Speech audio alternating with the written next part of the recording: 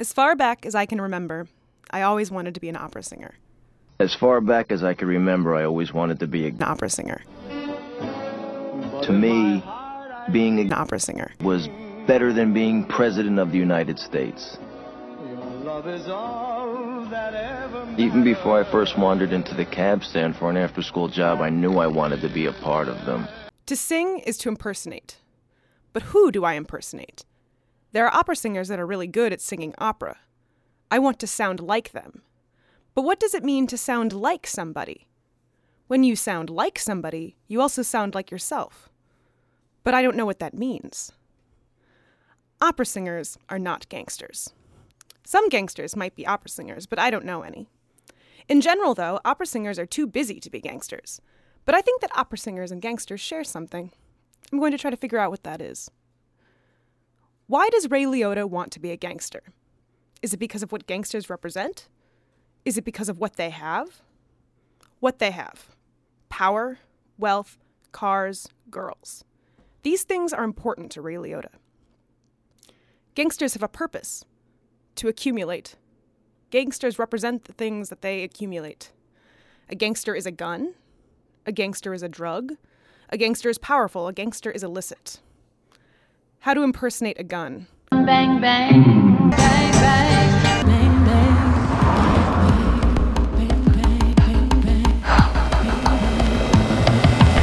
Gangsters mean so many things to so many kinds of people.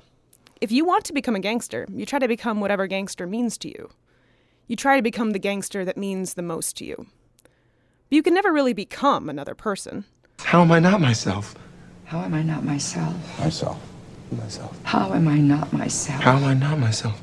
How am I not myself? How am I not myself? How am I not myself? You can only try to be like another person. You can only impersonate. So you impersonate Frank Lucas. Hey, don't rub on that. You block that. You understand? That's alpaca. That's $25,000 alpaca. You impersonate Al Capone. A man become preeminent, he is expected to have enthusiasms. Enthusiasms. You impersonate Vito Corleone. He'll set up a meeting with someone that you absolutely trust, guaranteeing your safety. And at that meeting, you'll be assassinated. Denzel Washington is like a gangster. De Niro is like a gangster. Marlon Brando is like a gangster. But they are like particular gangsters. Gangsters with names. They impersonate. Brando reminds me the most of an opera singer. He has cotton balls in his mouth. Sometimes when I'm singing, I feel like I have cotton balls in my mouth. But usually it's just my mouth filling up with blood. Laughing with a mouth of blood from a little spill I took. I'm just kidding. My mouth isn't filling up with blood. My tongue presses against my bottom front teeth. I move it as little as possible. This is how pure vowels are made. Cotton balls make this. I understand. You found paradise in America? I'm a mezzo-soprano. When I started singing, my voice teacher had me listen to the canon for and of mezzo-sopranos. But just listening and not watching, it's hard to tell the difference between operatic voices. I listened to Cecilia Bartoli.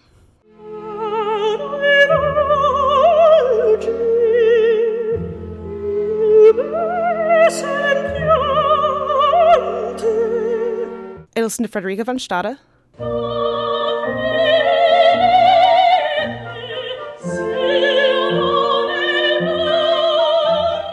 I listened to Marilyn Horne.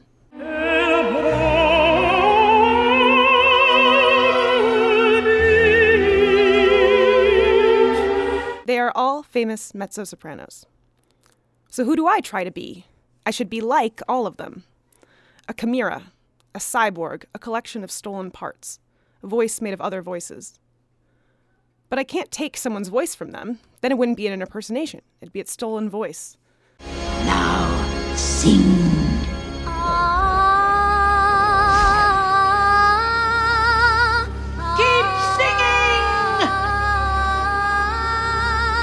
My dad loves Dana Carvey. He loves Wayne's World, partly because it takes place in Aurora, Illinois, near my dad's hometown. Above all, he loves Carvey as George Herbert Walker Bush on Saturday Night Live. Here's a quote from my dad. It got so you would hear the real Bush speak and everybody would laugh. Dana Carvey's George Herbert Walker Bush. Not gonna do it. Not gonna do it. Wouldn't be prudent at this juncture. There is a man here who has earned a lasting place in our hearts and in our history. To impersonate, to represent. What does Ted Cruz represent? What does Dana Carvey represent? Were it not that I have had bad dreams. Which dreams indeed are ambition. For the very substance of the ambitious is merely the shadow of a dream. What do we learn from shadows? I'm Senator Ted Cruz. And I do not like you in a box. Time for introductions.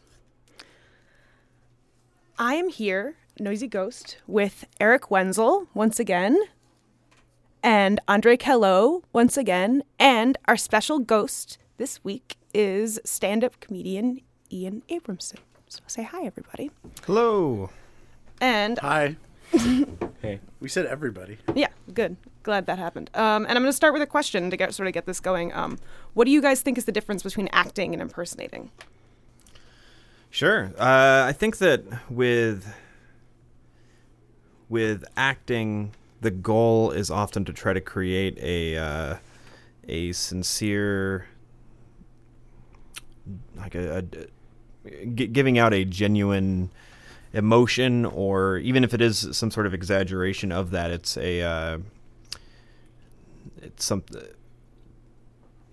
something that is coming directly from within you, whereas an impersonation is very much it's targeting something very specific. So if Jamie Foxx and Ray is trying to be Ray Charles, it's probably less of an impersonation, although maybe not. I don't know. Maybe it does have some sort of impersonation in there. Well, it's an impersonation in the sense that he's trying to portray a very particular person that already exists and has a legacy behind him. That's true, definitely. But at the same time, it's also an Academy Award-winning film that's melodramatic, so he assumes all sort of aspects of a theatrical performance that wouldn't be common to Ray as a entertainer in his own right, I guess. Yeah, but then he also does need to make sure he's getting those mannerisms that people are going to be looking for, very specific, a very specific way of vocalizing. So there's definitely some impersonation in there. I guess that's what it is. That's interesting. I've never really thought about that. So any kind of acting where you're playing someone that already exists involves some degree of impersonation, but you're saying that it's possible that there's also a more creative element coming from the person who's the actor that maybe they get from something else. I don't know. Sure. If you look at, you mentioned Dana Carvey, and Dana Carvey's impersonations are both exaggerated and offering something outside of what he's commenting on who the person is with an additional, say, childlike quality in George Bush Sr. Yeah. By making him more childlike. It may not be how he actually acts during a speech, but he's commenting on how he sees George Bush Sr. as a president. And so he's kind of adding that in. That's been my take on it. That being said, I don't really do impersonations. So yeah, I'm not an expert. What do you think, Eric? So I think impersonation maybe has more applications. Acting is specifically for something theatrical. It's a play or a film or something, and like impersonation can be like, I think, like, you know, it's like a felony to impersonate an officer. It's in a larger application, I guess. And then also I kept thinking, oh wait, you're not saying impressions, because I was like, it should be comedic, but like an impersonator, it's fidelity is the most important thing, right? Yeah, like, but it's not just fidelity, like you were saying, like Ian was saying. It's supposed to reference the thing so that you remember it. Repetition with a difference, sort of like parody, I guess. Yeah, I guess an impersonator, it's also less original material, or no, it's less actual material. Like, when you're an actor, you have your script and everything, and impersonating is like you're trying to become that thing. So like Ian was saying, like with you put yourself in it a little bit, you become that, how you would play that or something. But like when you're impersonating something, you're like trying to push yourself away maybe and become this thing. Like, I'm going to be George Bush, but like not specifically say things he says, but like try to impersonate his whole character, his way of talking. Well, when we were talking just now about what actors do, I think we've been making reference to a particular tradition in acting. Yeah. You know, that comes from the Actors Studio and Stanislavski and Strasberg, and this idea that so psychological realism, right? Mm-hmm. That you can understand so well a person's motivations that it becomes possible to know what they would do in a given situation, right? So you're not so much impersonating people for the most part. Like if you do your research and your acting exercises, instead you get to a point where you are that person. You've changed enough of how you feel and respond to things that it's not an impersonation. Well, you imagine that to be true, but that doesn't mean that it's never true. Yeah, it's never actually true. Well, I think when you do impersonation, you're trying to pass for that person. Yeah. Like I was thinking of like this thing I saw on TLC or something, and they were like weird jobs or impersonators or something, but they had this guy that like hangs out in casinos and like is Robert De Niro, and he like has like spent time to like get credit cards issued to Robert De Niro, like, and he acts like how vacationers would think Robert De Niro would act. So he's kind of this like amalgamation of all the Robert De Niro characters. There was an incident like that at Lollapalooza I remember going to in like 2005, where there was a guy dressed up as Johnny Depp in Pirates of the Caribbean, and there were like so many people thought it was actually Johnny Depp, and I was like, okay, first off, Johnny Depp wouldn't go to Lollapalooza. Two, if he were to go to Lollapalooza, why would he dress up? They were like, he was dressed up like a pirate. Why would he dress up like one of his characters just to go hang out at a concert? Like, why would there's so many issues with this. It's like the kind of thing that you would expect somebody to do if they were in some TV show that was on for 2 years in the 70s and they still go to the conventions. Oh, yeah. Right? Like, they're desperately clinging. But Johnny Depp's doing fine. Yeah, it was like, I don't know what these people were thinking. Well, I was just to wonder about that with, like, actors that play really cool parts, like Batman or whatever. Like, do they keep the costume? Like, because you get to be Batman during the shooting of the movie. But then, like, don't you still want to be Batman? Or, like, is Michael Keaton like, I'm Batman? Like, I don't know. Like, you want... I think... Because that's like when you're a kid and you're playing Batman or you're playing a pirate or something, and, you know, you want to be that thing. And I guess, is it acting or impersonating? I'm pretty sure Christian Bale is doing an impression of Michael Keaton when he does the ridiculous gravelly voice. I can't handle that. That was like...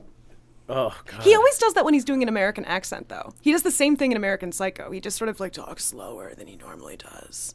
I don't know. No, what but when he was about. Bruce Wayne, I was okay. But when he was like he sounded like, give him a couple days and some lemon tea. Yeah. Because, you know, he's like he's Batman, and he's going to be like, he's running out tell of me breath. where they are. Oh, excuse me. Oh, that's better. Tell me where they are. No, but it's even worse than that. It was like raspy. He's like, Batman is But it's possible that the reason that they make that choice is because it's so easy for us to imitate it, right? It becomes... That was so true for Bane, I think, despite sound design issues. Oh, I love that. It becomes iconic, right? Yeah. It gets boiled down to an incredibly easily reproducible... Yeah. An essential vocal sound that you can just make, that anyone can make, you know? Right, anybody could be Batman. Yeah.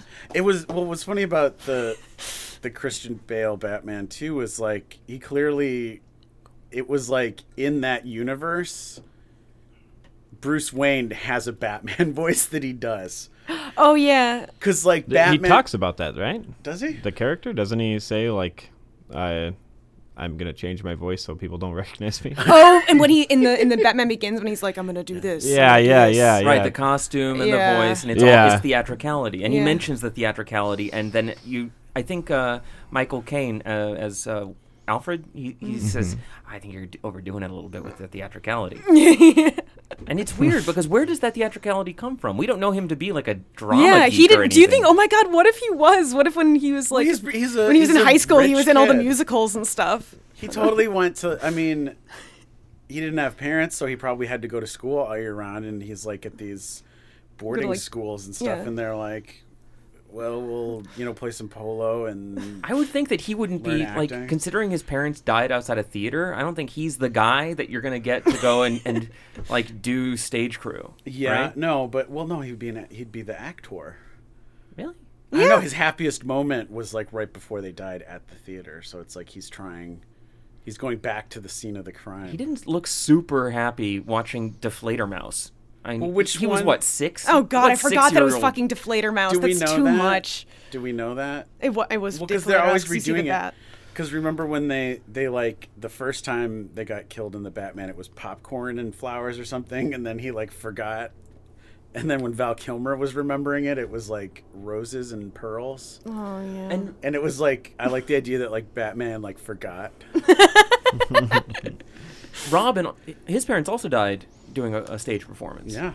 That's a good point. Theater kills, guys. Stay away. Yeah, I would think, these are not the guys. Like, they're so into theatricality, and yet they have such a bad relationship with it. That's my favorite Batman movie line, though, is when, like, Chris O'Donnell's really upset, and then Batman's like, if Batman could have saved your family, he would have. Like, it's because it's stupid. But it's like the raspy Batman voice, because is that Val Kilmer or George Clooney at that point trying to do it? George but, Clooney, like, I think, with Chris O'Donnell. But I think it was just a thing that happens. Like you were saying earlier about Batman impersonating, about Christian Bale impersonating Michael Keaton. I think that's a thing. Maybe the actor themselves doesn't necessarily be like, I'm playing this character, I'm going to be inspired by this, I'm going to be inspired by that. But they're not like going for necessarily a specific person. We impose later as an audience things that they are impersonating to us. So like, yeah, it's possible. So maybe impersonations is a thing more that the audience does and less than the actor. Well, I sometimes think Pacino is doing an impression of himself. You know, it's in the Phil Spector movie. No, in all everything now, everything he does now, it seems like it's true. He's doing an Al Pacino impression. I mean, isn't that a famous thing that they say about Brando, that like The Godfather ruined him because like all the movies he appeared in after it, it's like he couldn't turn it off anymore? I remember hearing that was a thing. I don't know. Or that maybe no one thinks that anymore, but someone told me he just forgot to take the cotton balls out of his mouth? No, that like he developed that in such an intense way that like it changed the way he acted after that like because he had such a weird relationship to his body that like as a what was not Meisner, as a Stanislavski performer, that he just like would just take on the thing forever. It was just such an indelible role for him. Yeah, I don't know, that it just like the commitment to the... Yeah. I think he just got fat. I think so, too. And I think that's fine. He should be allowed to get fat. He's really good in the Johnny Depp movie with the La Mancha. Talk about it. Remember them? Oh, the... 21 Jump Street. No. Marlon Brando, Johnny Depp would be really good in 21 Jump Street. No, well, what was the freshman? No, he's like... It was, I don't know. The Man from La Mancha? Yes, Man from La Mancha. That's what it was. Yeah. What is that? It's that Johnny like 22 Jump Street. Pretends to be like a pirate. It was Don Juan DeMarco. Oh, is that what I'm thinking of? No, I think you're thinking... I am thinking of Don Juan DeMarco. Why am I calling it Man of La Mancha? Don Juan DeMarco, where, yeah. Yeah, I'm sorry I brought this up, but yeah. He just... My sister, like, she and her friend went and saw that movie, and they would do the Johnny Depp impersonations. Like, they would make fun of it, but somehow it was hot. They're like, it's so hot. He's like, I'm Don Juan DeMarco. And, like, they were, like, giggling and laughing. Is he pretending to be Spanish? Is he impersonating a Spaniard? I think what we're supposed to get from it is that he's doing an impression of Marlon Brando. Oh. But he's isn't Don Juan like a Dracula or something? He's just this lover of the ages. Like, isn't that the plot of Don Juan DeMarco? Is like, I don't think he's a Dracula. He's like Don Juan from the 1600s, but then he shows up in like New York in the 90s or something. Right. And he's like still loving people, and he's I don't know. I just remember like he never stopped loving. He never stopped loving. Yeah, but just that my sister was like, it's such a good movie, and it's so like stupid, and then she loved that. I guess the impersonation thing is when you do it, you also get like a high out of it. Like, it's fun. It's fun when you nail it, when you do it right. Yeah, it's fun to do the Arnold Schwarzenegger voice or something, and so it was like fun for her to be like, I'm Don Juan DeMarco. Like, yeah, it's like it was stupid, voice, but she enjoyed it. Yeah, yeah. I'm Inigo Montoya. When Bill Clinton was president, there was somebody on SNL that was struggling to do an impersonation of him. They were working on it all the time, and he said he finally cracked it when he realized a Bill Clinton impersonation was just a JFK impersonation with a Southern accent. Was that Phil Hartman? Because Bill Clinton is trying to do a JFK or is that impression. Yeah, that makes sense. I think it was Daryl Hammond, Yeah. but it could have been Phil Hartman. It was not Phil Spector. Oh. Well, in that sense, it's I guess two things. The impersonation is happening twofold. Like the audience is both seeing the JFK like ghosting. I don't know if I would have seen the JFK. Like if you didn't know that. Yeah, I think he cracked it and realized, Bill Clinton probably studied JFK a lot and his likability and how he managed to do that, but it's not something that's instantly taken in. So to get to a Bill Clinton impersonation, he used an impersonation that he assumed Bill Clinton was using. There was like these weird levels of impersonation and what we're supposed to take in and what we might not necessarily take in. Obama was quoting JFK the other day in that speech, and I was like, is he like the not, we don't want to repeat the things that JFK did, but do we want to, like, is he the persona presidents want to occupy? Like, well, he could still try to kill Castro. JFK is a president that when you quote him, you don't have to worry about whether or not he has positive connotations for people. Yeah. That's a good point, yeah. You know, generally people have fond memories of JFK. Yeah. Not my dad. I'm serious. Good riddance. No, it's seriously. Catholic he's like, piece of shit. Yeah, no, he's like, those Upper East Coasters or whatever. Upper East Coasters. Those guys over there. Yeah. Yeah, I'm sure he faced a lot of prejudice in his life as an Upper East Coaster. He did. But I think a lot No, don't you remember there was that well, that's why they were comparing Obama and JFK, because JFK had to make that speech about like being Catholic is still Christian, because like for a long time they're like, you can't have a Catholic president, it'll never work. They because Protestant. his allegiance is to the Pope and not to the Constitution, Yeah. and then he made it clear that no, his allegiance is to the was Constitution. to the corporations.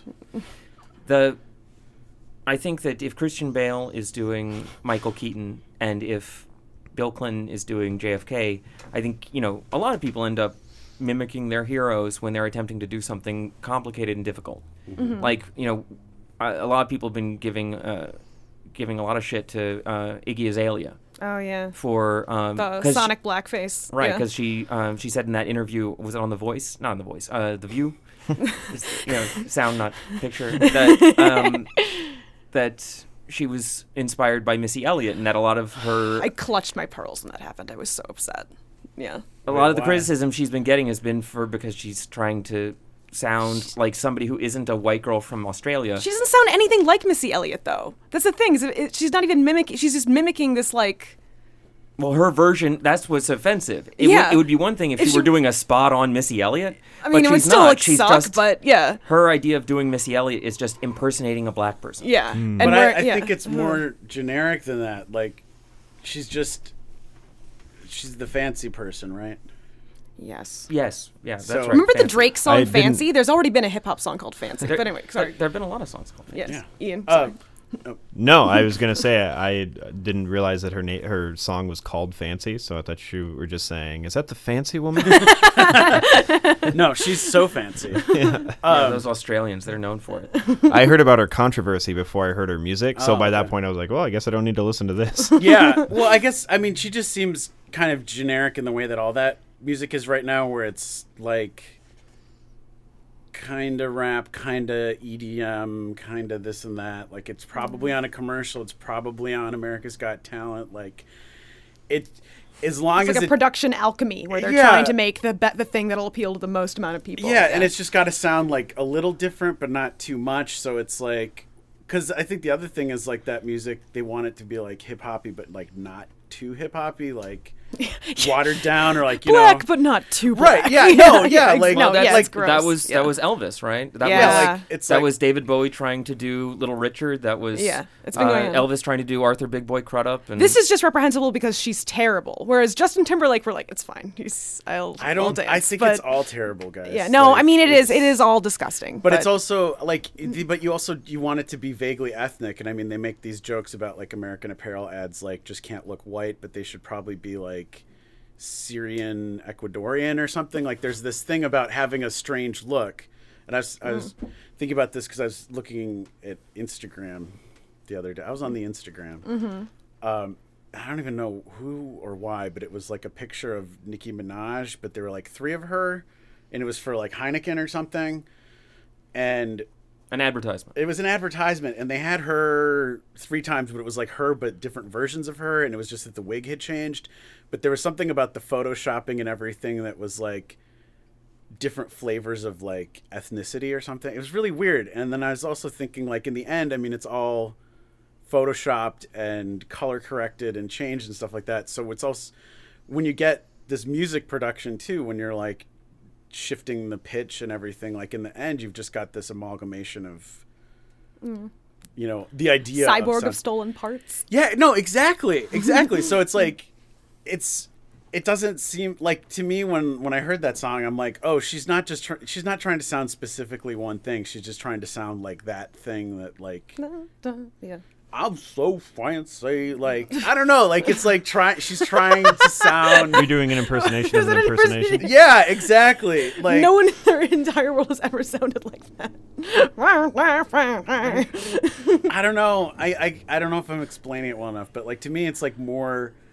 It's not a 1-to-1 impersonation. I agree. It's with. This, That's like, yeah. She's trying to fit into this thing that keeps changing, and it also has a lot to do with like technology morphing things and like marketing and branding, and it's like a bigger.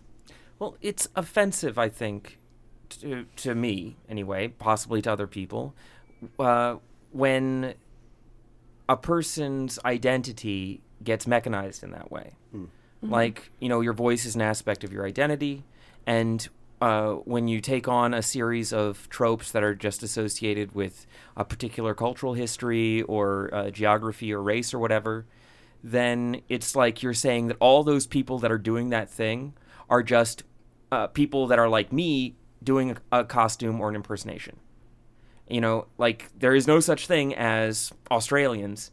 All there is people doing an Australian accent. You know, Australian isn't real. Yeah, to be fair, Australia is the brunt of a lot of really bad impersonations. Sure. And then... So this was Iggy Azalea's Australia's revenge, like, against... Well, no, I'm saying she already talks funny. She already talks funny, so, you know, you can't be too hard. I don't know.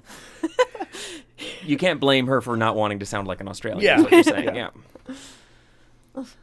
I don't know where this fits, but I just think of good day, America, right?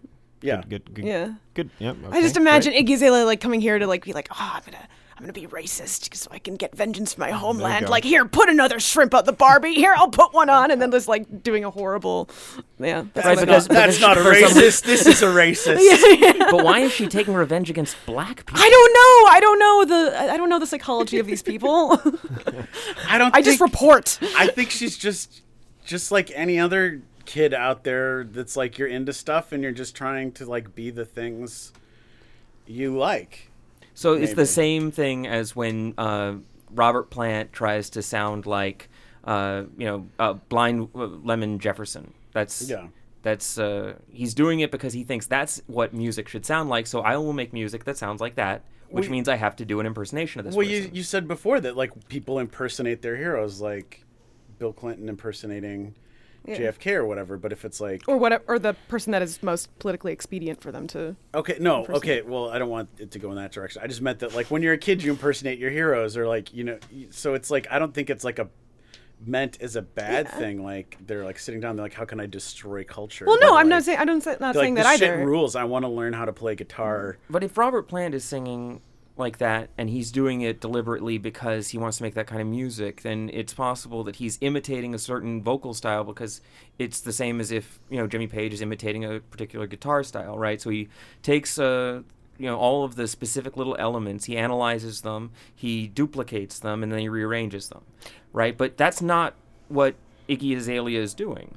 Iggy Azalea appears to be simply adding certain aspects of a cultural history for like spice or whatever. I mean, she isn't actually creating something worth that should exist. But that style of singing she has just been around. That's just like pop whatever music. And so it's like a vernacular. It's like a global famous style of singing. But it has controversy, which means she's not doing it right. She's not passing. Wait, Ian, when you Sure. Okay, so obviously as a comedian you have like influences, but you said you don't do impersonations. Do you see any sort of how your Absolutely. influences When I was inflect starting your out, work? I feel like I was writing and performing like some weird combination of Steve Martin and Zach Galifianakis, which is I mean you could still accuse me of, but I think it's less obvious, and I think that's all you can really ask for when you're starting out doing anything. You just want it to be less as least obvious as possible. Yeah, you know, like when people say like great artists steal, I don't think they mean that they're just actually using their art. I think it's more of they love that art and they realize that that is a huge influence and they want to use parts of it that they found effective in a new way. So take the form of it, sort of, and then sure, put your own yeah, stuff? yeah. An example in comedy also is early in Richard Pryor's career, he was practically a replica of Bill Cosby. Mm-hmm. He wasn't using his material, but he was using his voice and his just the way that he went about a joke, the way that he delivered a joke, the kind of subjects that he did. And now, when you say his voice, you're talking about his comic voice, not his like doing an impression of Bill Cosby. Yeah, exactly. And everybody would say this to Richard Pryor. This wasn't like he was aware that he was doing that. And Bill Cosby was groundbreaking at the time because he would go on stage and very decidedly not address race. He would, and that was different because it was saying. I can be funny just as a person, just talking about anything, and so Cosby was groundbreaking in that sense of like, wow, this guy's just funny and he's black, and then Richard Pryor realized he was just kind of, so this is like end of the 50s, right? And so Cosby has a lot of traction. He's one of the biggest acts in the country, and then Pryor is getting bigger and bigger, has had some TV spots, and goes to Vegas where he's doing a weekend at a hotel. Everybody's there. The entire Rat Pack is watching him. And while he's on stage, after like 3 minutes, he says, "What am I doing?" and disappears for 5 years because he's like, I'm not being myself, you know, like what I'm saying is Iggy Azalea is going to turn into Bill Cosby. Right? Oh my God. It wouldn't be the craziest thing in the world. Sure. I mean, if it really is like you say, if it's a progression that you see over and over again when you look at the way that young artists work, which is that they start out not having a clue what to do. Sure. So all they do is they just find somebody that they admire and then just do what they did. Well, they accidentally make something marketable. Yeah, I don't think you can help it. Eaten but there's a difference between. I think it has to come to a point where you realize you're doing that and you continue just trying to create that. Eventually you get away from that naturally, but I don't think you can help but be imitating something when you're well, think of all the British musicians that sing with an American accent. That's a great example because the Beatles came over and they were imitating American music, and then 5 years after that everyone is imitating the Beatles. I don't know how to feel about accents when you're singing, because it is, yes, there are plenty of singers that sing with like Morrissey sings with an accent, right? And I guess like but I mean, listen to all the like British pop music of the 60s. Like, are they singing in an American accent, or are they just sort of just singing in a? But they're definitely not singing in their. Well, they're singing like the black blues singers that they wanted to sound like. Like Eric Burden is doing an impression of a black blues singer. So they're And when he does, so it's not an accent so much as just like when he does "Hold On, I'm Coming." You know, he's just doing Sam and Dave. He's just doing their song, but he's singing it, and so he gets to be on TV because he's white. Yeah, I don't know. Okay, I want to hold your hand. That does not have. No, I agree. I agree with you. I'm just sort of accent. trying to figure out like what. But is it an American accent? It's like transatlantic. Yeah. But that's the is whole that what thing. it is? Is that they're trying to sound American. They can't. So that's somewhere in between. And then America hears that. They try to sound more British. They can't. So it becomes this other weird thing. And then that's why. And then and then it's great because it can play in any country because it's like, oh, it's English, but it's not. It's just like this. Englishy sounding. Yeah.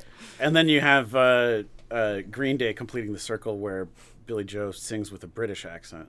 I don't even know. He sounds like he has like a speech impediment or something. I don't know. There's like a thing in that in pop punk in general, actually, where there's this. It's not English, I don't think. But he's trying to sound like an English punk rocker. Yeah. Well, like maybe his idea of like what Sid Vicious or whatever. You know what I mean? Like he has this kind of like. But even they, like the British punk singers, they weren't singing like English people talk.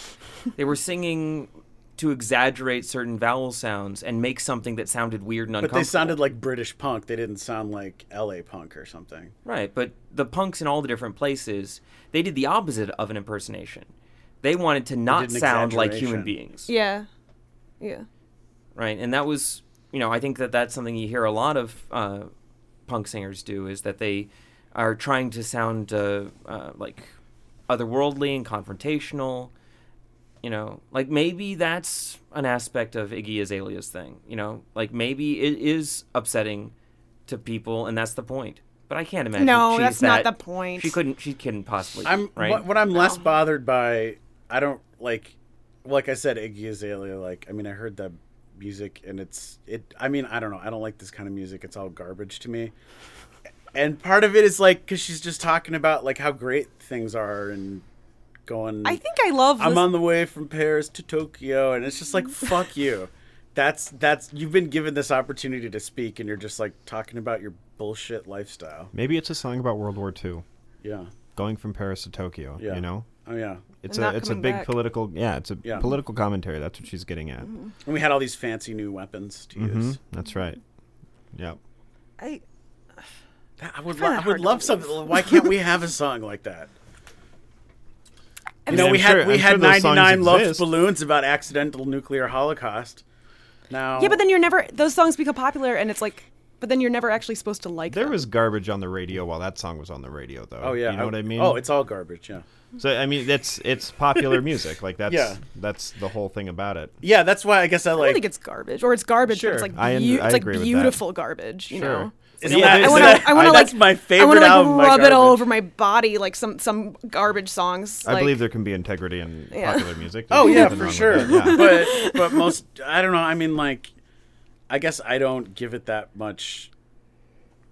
I mean, like, because I know it's pop music and it's popular and it's being used in commercials and it's not really about what most people get into music for, or like it's not really about what people care about music. It's not about whether you like it, though. It's about what it's doing, it's making me not care. There's a writer, guy named John Lyman, who wrote a book about stand-up comedy, right? Ian was just looking at that. Oh, yeah. Mm-hmm. It's a good book. And one of the premises of the book is that what pop singers and stand-up comedians were doing in the 50s and 60s was creating stuff that allowed for a kind of psychological integration of these communities that had been split apart, right? Because the city used to represent this place where people were constantly confronted with different communities and ways of life, and so you had to, integrate yourself into different concepts of what it is to be a citizen or to be a person. Mm-hmm. And then people started to, after World War II, build up all these boundaries that split apart the different cultural realities. And what the stand-up comedian would do is go to the people in the suburbs via the clubs and the radio programs and the television shows and bring the story of urban life to them. And not necessarily like a sanitized version, because like the idea is that it is grit, that it is the sort of... Well, because if you don't know what's going on, then it becomes it's sort of a nightmare, right? Yeah. It's this specter of reality that you can't comprehend, and there's a lot of anxiety about it. Mm-hmm. You wonder, is it good? You wonder, is it bad? You wonder, should I have left? You wonder, should I go back? Mm-hmm. And then, here's the stand-up comedian, and it continued in that tradition for a long time, according to this fella.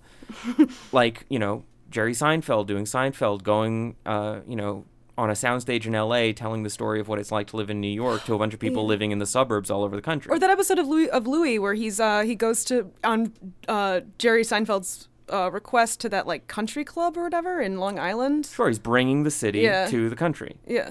And the part of the city that people have a question about, which is, what is it when people are constantly confronted with, new and interesting and upsetting and weird parts of humanity that they ran away from to go out to the suburbs.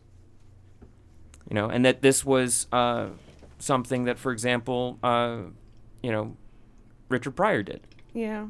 Was that, he's a guy going out and creating these records, and the records get distributed, the LPs, right? And then these kids in college campuses and in rec rooms, in, safe, beautiful homes, wherever they are listening to stories about poverty and racism and all the things that they never have to experience because they don't, live the life of poor people in the city.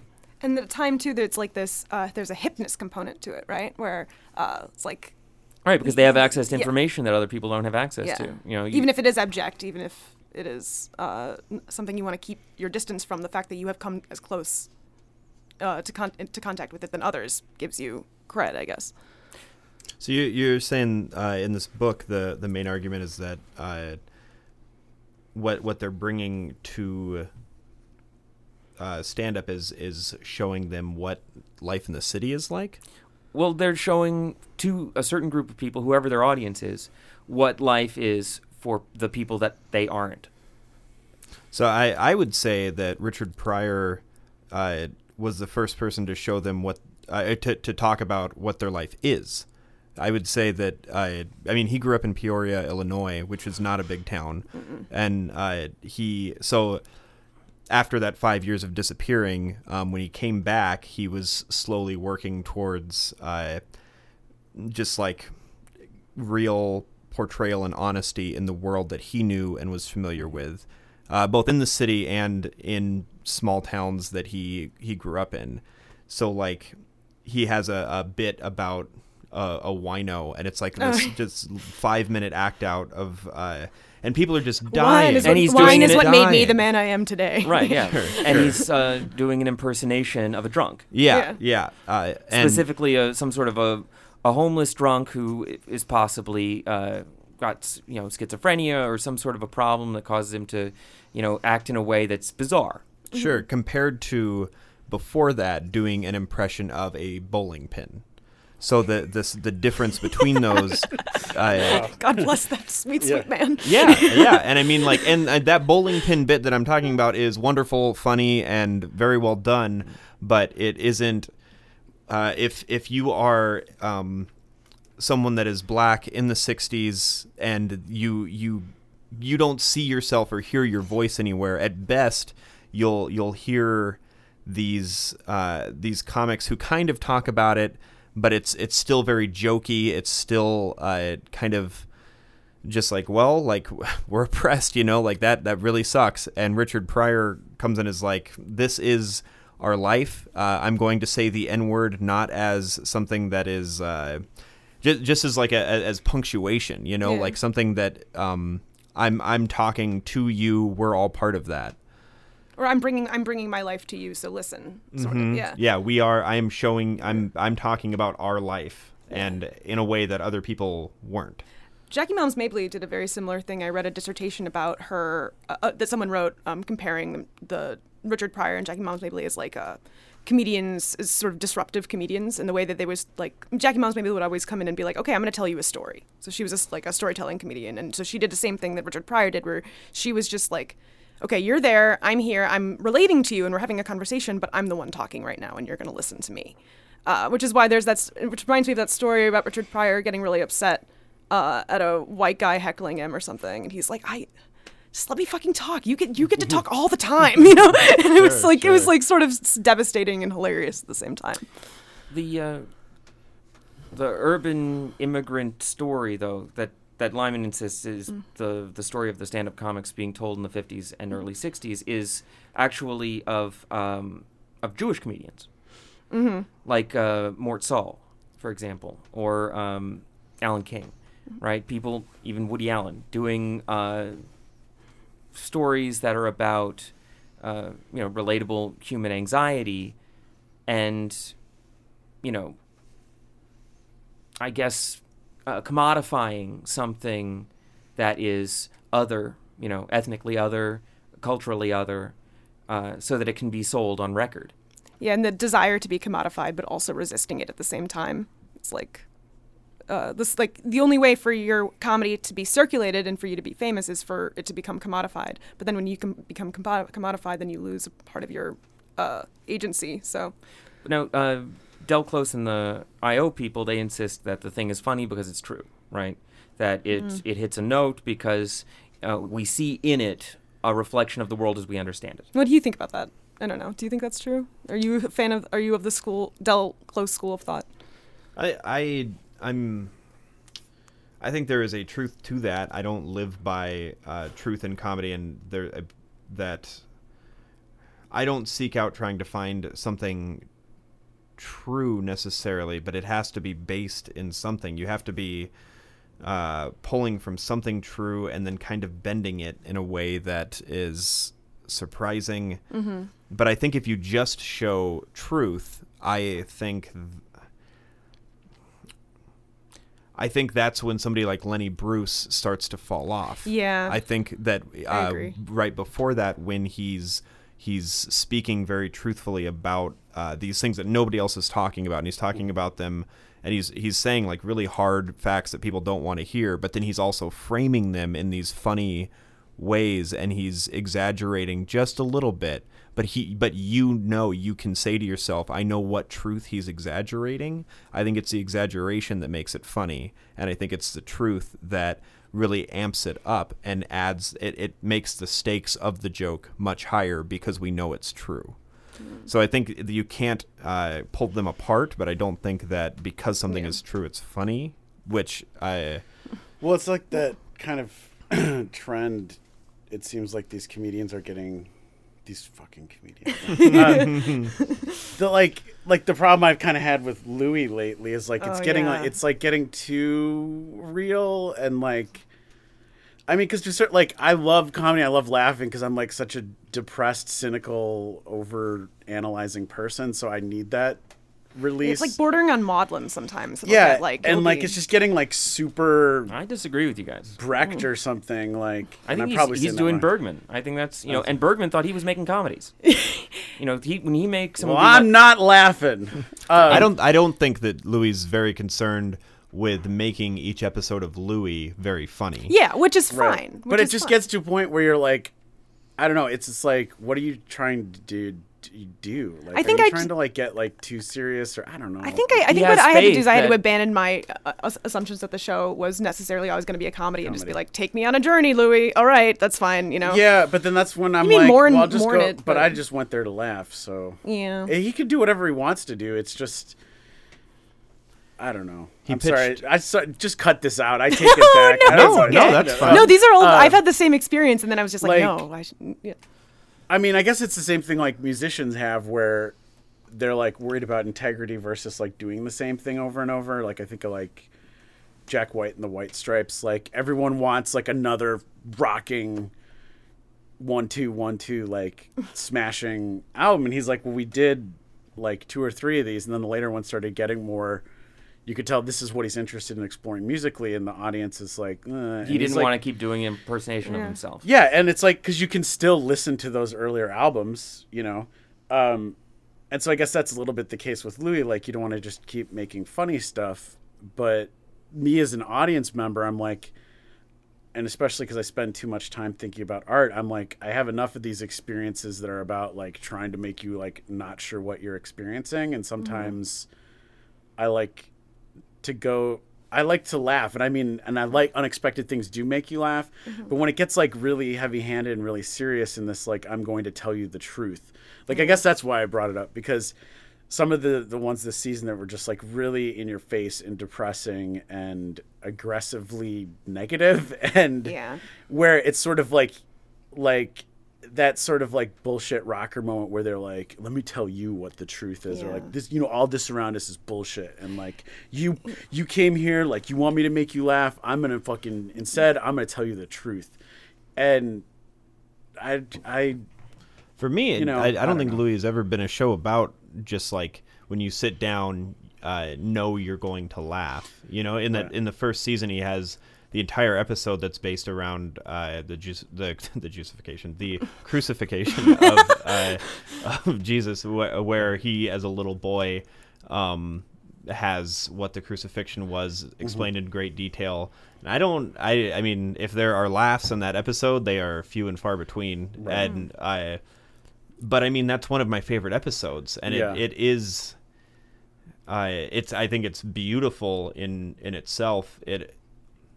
It's definitely, it's a fair critique to say, like, I'm sitting down to watch TV, and I don't like, do I need to be challenged every week? No, like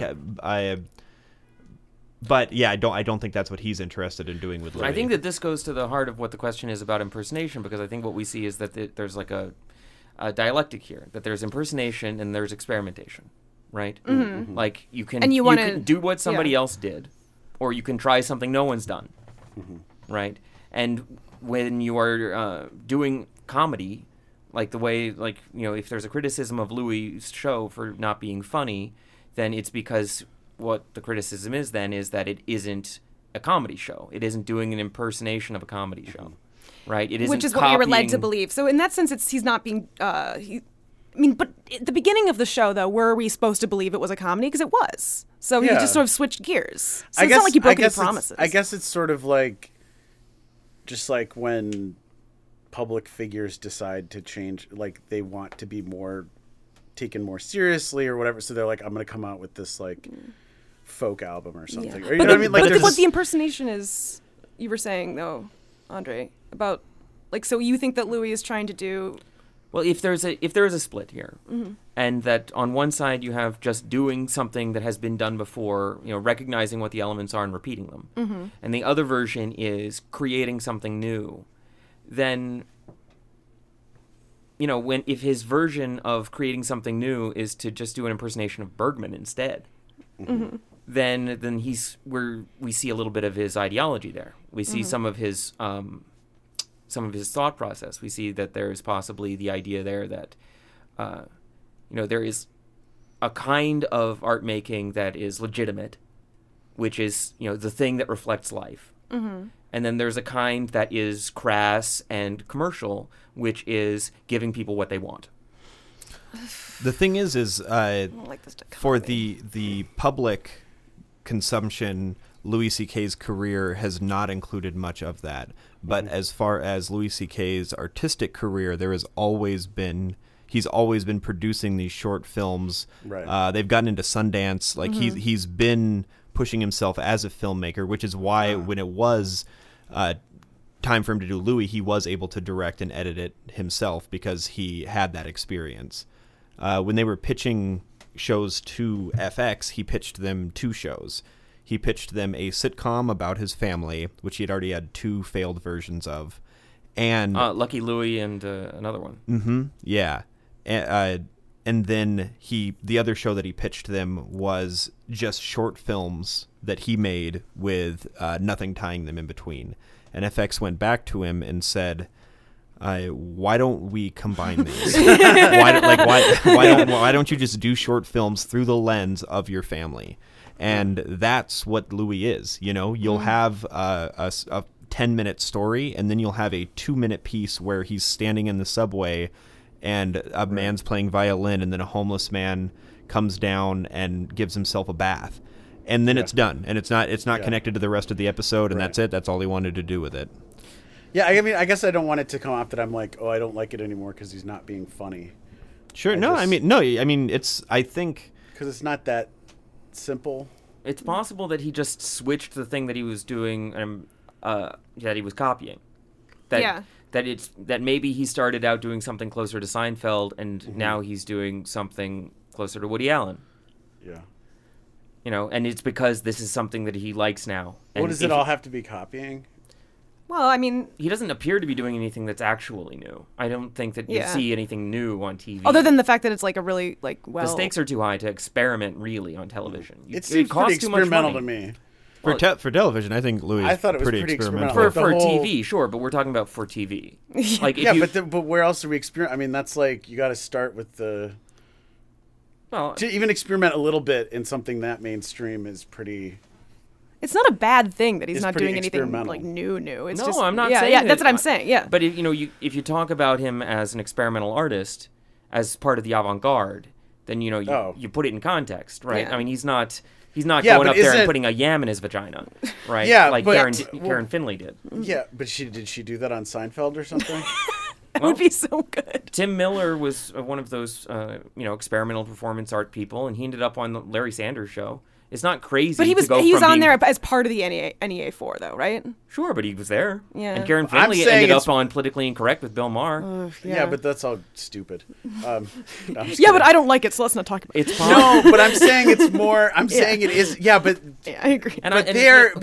We shouldn't say then. Also, I want to make this clear that the point of the avant-garde is to eventually produce something you can sell. No, Because that was one of the things that was terrible about the relationship between video art and music videos in the 90s. Yeah. Was that these directors were just going and watching art and then taking something that they thought was, commodifiable and turning it into a way to sell people an Offspring record. Yeah.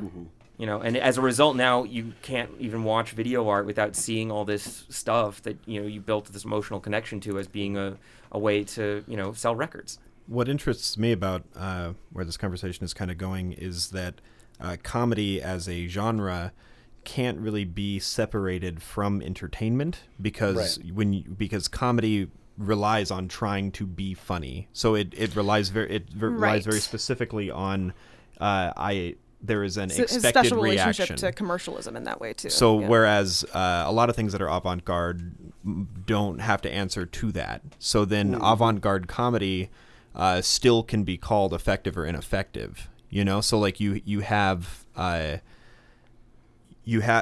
comedy that is experimenting in that way and trying to push the medium forward for the sake of pushing that medium forward, still is expected to get laughs. It's still expected to. But we all admire Andy Kaufman, and he performed 2 Rooms of Dead Silence for years. Yeah, and I mean, and that was times when everybody leaving that room found it ineffective. Yeah, that doesn't mean it means it was great art. It doesn't mean it was great comedy. Yeah, I think it was great comedy, and I think you see a lot of people copying it now. Yeah, sure, that's true, but they're funny. I have a lot of respect for Andy Kaufman. I mean, he was doing pure experimentation. Not all of those experiments worked, and then it took him. It was a process for him to find which ones worked consistently. And as soon as people appreciated it, he was done with them. He was done doing Mighty Mouse. He was on to these other things, trying to find new ways to be experimental. So his entire career is people kind of being like, I like this. I don't know if I like this. Oh, okay. And so when you look at the span of... So he was avant-garde because he was okay with bombing. Or in fact, he saw out bombing. Yeah. Because he fostered ambivalence. Because he relished in ambivalence. He sabotaged himself too. Like the minute you found acceptance, that's... Yeah, he was done with it. He wasn't interested in... it became dead or something once you could name it as comedy. Once you could be entertained by it or something, he was like, oh, no, it's time to... So then the experiment isn't to find what works, it's to find what doesn't work. Or to find what works for you and then see if you can get other people to agree with it. I think it's to find something new that works, and along the way you're going to find an incredible amount that doesn't work. But I don't know. I feel uneasy about this model of the avant-garde that's just Thomas Edison in his laboratory trying to find something he can sell to a bunch of rubes. But I mean, I don't think Andy. No, I think Andy Kaufman enjoyed it more when people walked out. I think that's when it was working for him. Yeah, that was his process. It was he wanted to do that. He wanted to. He wanted to go into a bakery and get people uncomfortable, where it's only a performance for him. Yeah, and like he enjoyed that. It was a sort of a fantasy of a performance for one and of one. Like it was I think everything he did was sort of utopian in that way. That it was just like, what if it was possible to be a performer, and the only audience you cared about was you? Like, what if that? And it turns out that that's everybody all the time. Yeah. Yeah. Yeah. But it's Well, in Breakfast with Blassie, the short that he did with George Blassie, the wrestler. Yeah. And I didn't see that. It's clear that he is mimicking. He's doing an impersonation of. He did a lot of impersonations, but in this case, he's doing My Dinner with Andre, the play that was Wallace Shawn wrote with Andre Andre Gregory, right? And then it was turned into a movie with Louis Malle where they're just sitting there at a table and you're just sitting there actually having a meal with these people. And so he recreates it, but his version is so much more entertaining than My Dinner with Andre. He had the opportunity to, here's a play and then later a movie, My Dinner with Andre, that is notorious for not giving the audience anything. Yeah. Right? This is just two people who are theater professionals talking about their experiences, and it is of no interest to people who aren't theater people. Yeah. Right? It's incredibly ungenerous. And then he goes and he makes a version that's a bunch of weirdo goofballs in a diner, doing crazy stuff, and he's interacting with people that are, sitting behind him. They're having a blast. That movie's hilarious.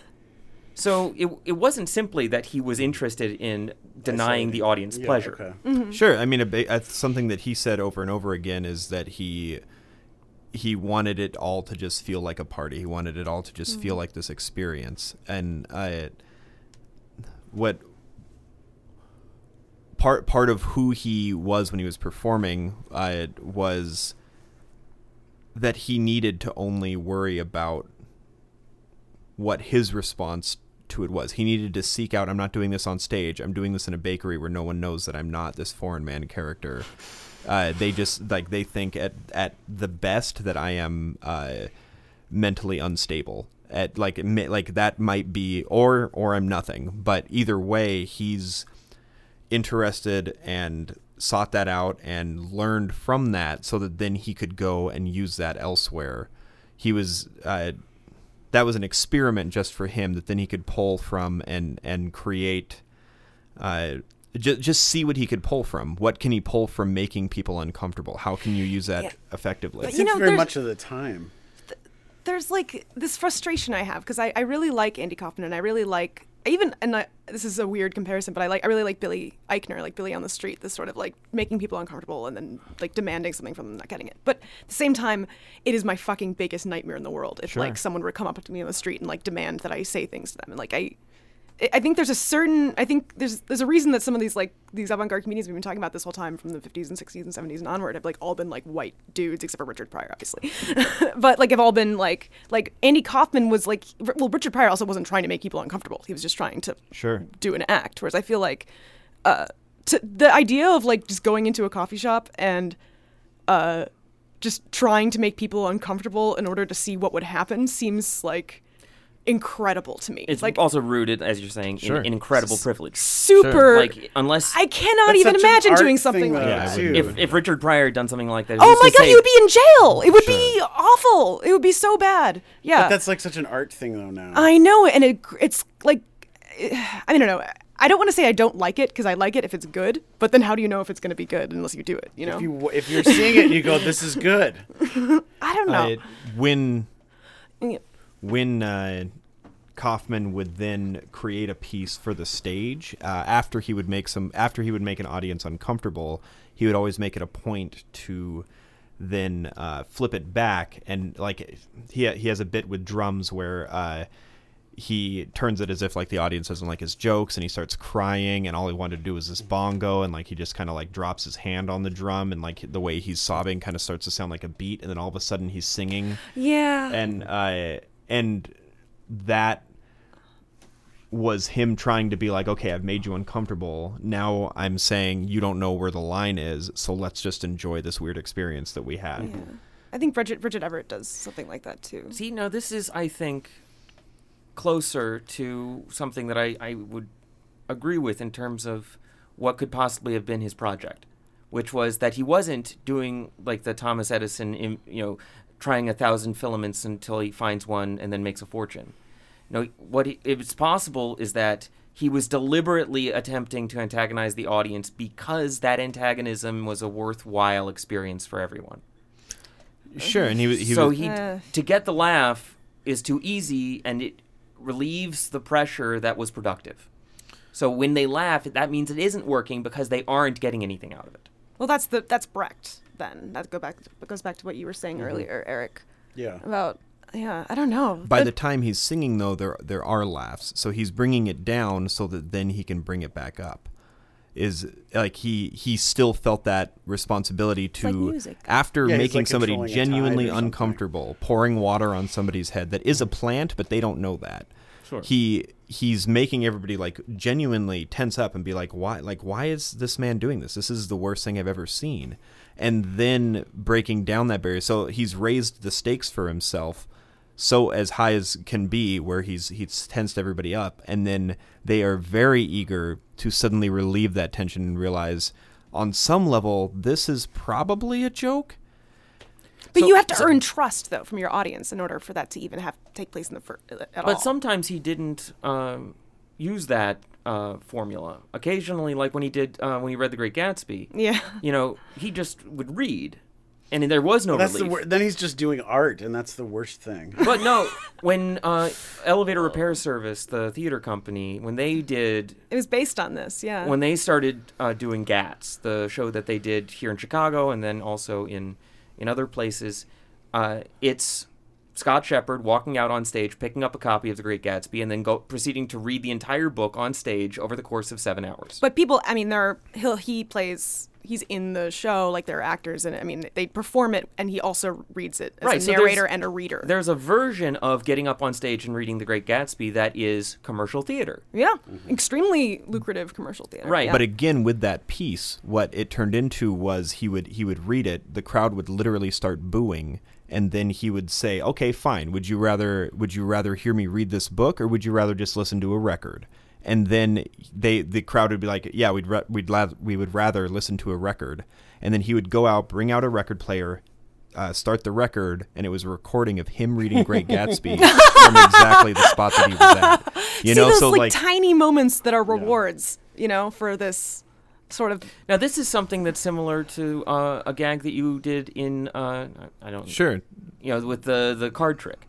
The card trick. What was this? At not the Kate Berland show, the Bridget Everett show. What did I do with the card? The Halley's Comet. Yes. Got it. Yeah. Yeah. Sure. Yeah. The kind of. Can you explain to our listeners what this is? Sure. No, don't make him explain I won't his bit. Sorry, I don't know what we're talking about. That's okay. the cruelest thing you can do. Sorry, to a person. I'm a giant asshole. Come see me. My name is Ian Abramson. Yes, and I will please do the do. Halley's Comet bit. It is very good. It's like a thing where you expect the audience to have a certain, understanding of the thing being spontaneous and dependent on people's experiences in the moment, and then you reveal, in fact, no, the whole thing was planned from the beginning. Sure. Right? Sure. The classic setup punchline of you think it's this way, but really it's like this. Sure. Yeah. I want us to wrap up, but I want everyone to say something before we wrap up. Anything at all? Oh, plugs. Yeah, plugs. Oh, God. Plugs. What's your favorite impersonation lately? That anyone's done? That anyone's done ever. What's your favorite one? Or one of your favorites? impersonation? You can if you want. If you want that to be your legacy in the world, you're free to. Okay. Well, should I plug my book or a dolphin? Tell people about your book. Go, Eric. This is serious, and I'll just be laughing the whole time. This is what I was saying. Well, I was thinking about with the Iggy Azalea stuff. Like, I don't like that music because they're always talking about how awesome they are, and I think that's awful. And then I'm like, because I'm like a loud, talky person, but I'm also like kind of like weird about promoting myself and stuff. And then when I hear a song like that, I'm like, oh, that's just how you sound. That's how you would sound if you were talking about how awesome you are. So anyway, there's a book that's come out that has an excerpt of a thing I wrote in it. Cool. So it's not even. Do you want to give us the title of the book, possibly the author, where they can find it? So there's a book called How to Write About Contemporary Art, and there's an excerpt and an accompanying photograph of a thing I wrote that was deemed to be a good example of how one would write about contemporary art, by Dr. Gilda Williams of Goldsmiths in London, and it's out from Thames and Hudson. Very impressive. And you can follow me on Twitter. Okay. All right, Andre, do you have anything? Listen to my brother's podcast. Well, he records it. It's Days of Future Cast. It's comic books and stuff. And Ian, what about you? Is this plugs or my favorite impression? Either of them. Okay, favorite impression, Maria Bamford. She's describing a dream in which her pug was George Bush, and so it's kind of an impression of her pug, kind of an impression of George Bush, and it's amazing. Check out 7 Minutes in Purgatory on YouTube. I do a show where comedians perform to a camera in one room and the audience watches in another room. So if you want to see what happens when a comedian doesn't know how the audience is responding, you can look up those videos. Oh, nice. Excellent. I'm going to say my favorite impersonation is every pop singer lately just trying to do Rihanna. Nice. I thought about doing a whole podcast just about just like people trying to be Rihanna, but that ship has sailed. Anyway. I could end with an anecdote about impersonations. All right, end with an anecdote. When I was a kid, do you remember? When I was a kid, they used to have like TV events. Yes. And the only one left now is like the Oscars. It still has that kind of like old TV like live thing. And I remember there was a kid. It was a Rich Little in A Night of 42 Stars. And he's a famous impersonator. Yeah, he came on and he said, "Well, I'm very sorry, but all the celebrities that were supposed to be here tonight couldn't make it." And then that was like his joke leading up to like all the impersonations he was going to do. And I just like, as a kid, I was so confused that could happen. Or like, was he really like just trying to fill in and kill time because was he really stood up by 42? Yeah, was he really like, did he really, I don't know. I guess it's not a good story. That was a good story. I liked it. Richard Little was famous. People should listen to it. Yeah, it's really, I don't know. It was just really funny, like, to, I just have that distinct memory of him coming out. "I'm very sorry. It's just going to be me. I know you were here for whoever." And then he just proceeds to, like, do impersonations of every celebrity of that moment in the late 80s. And it was, I still remember it to this day. Very good. This is Noisy Ghost. Thank you for listening. Bye. All right, bye.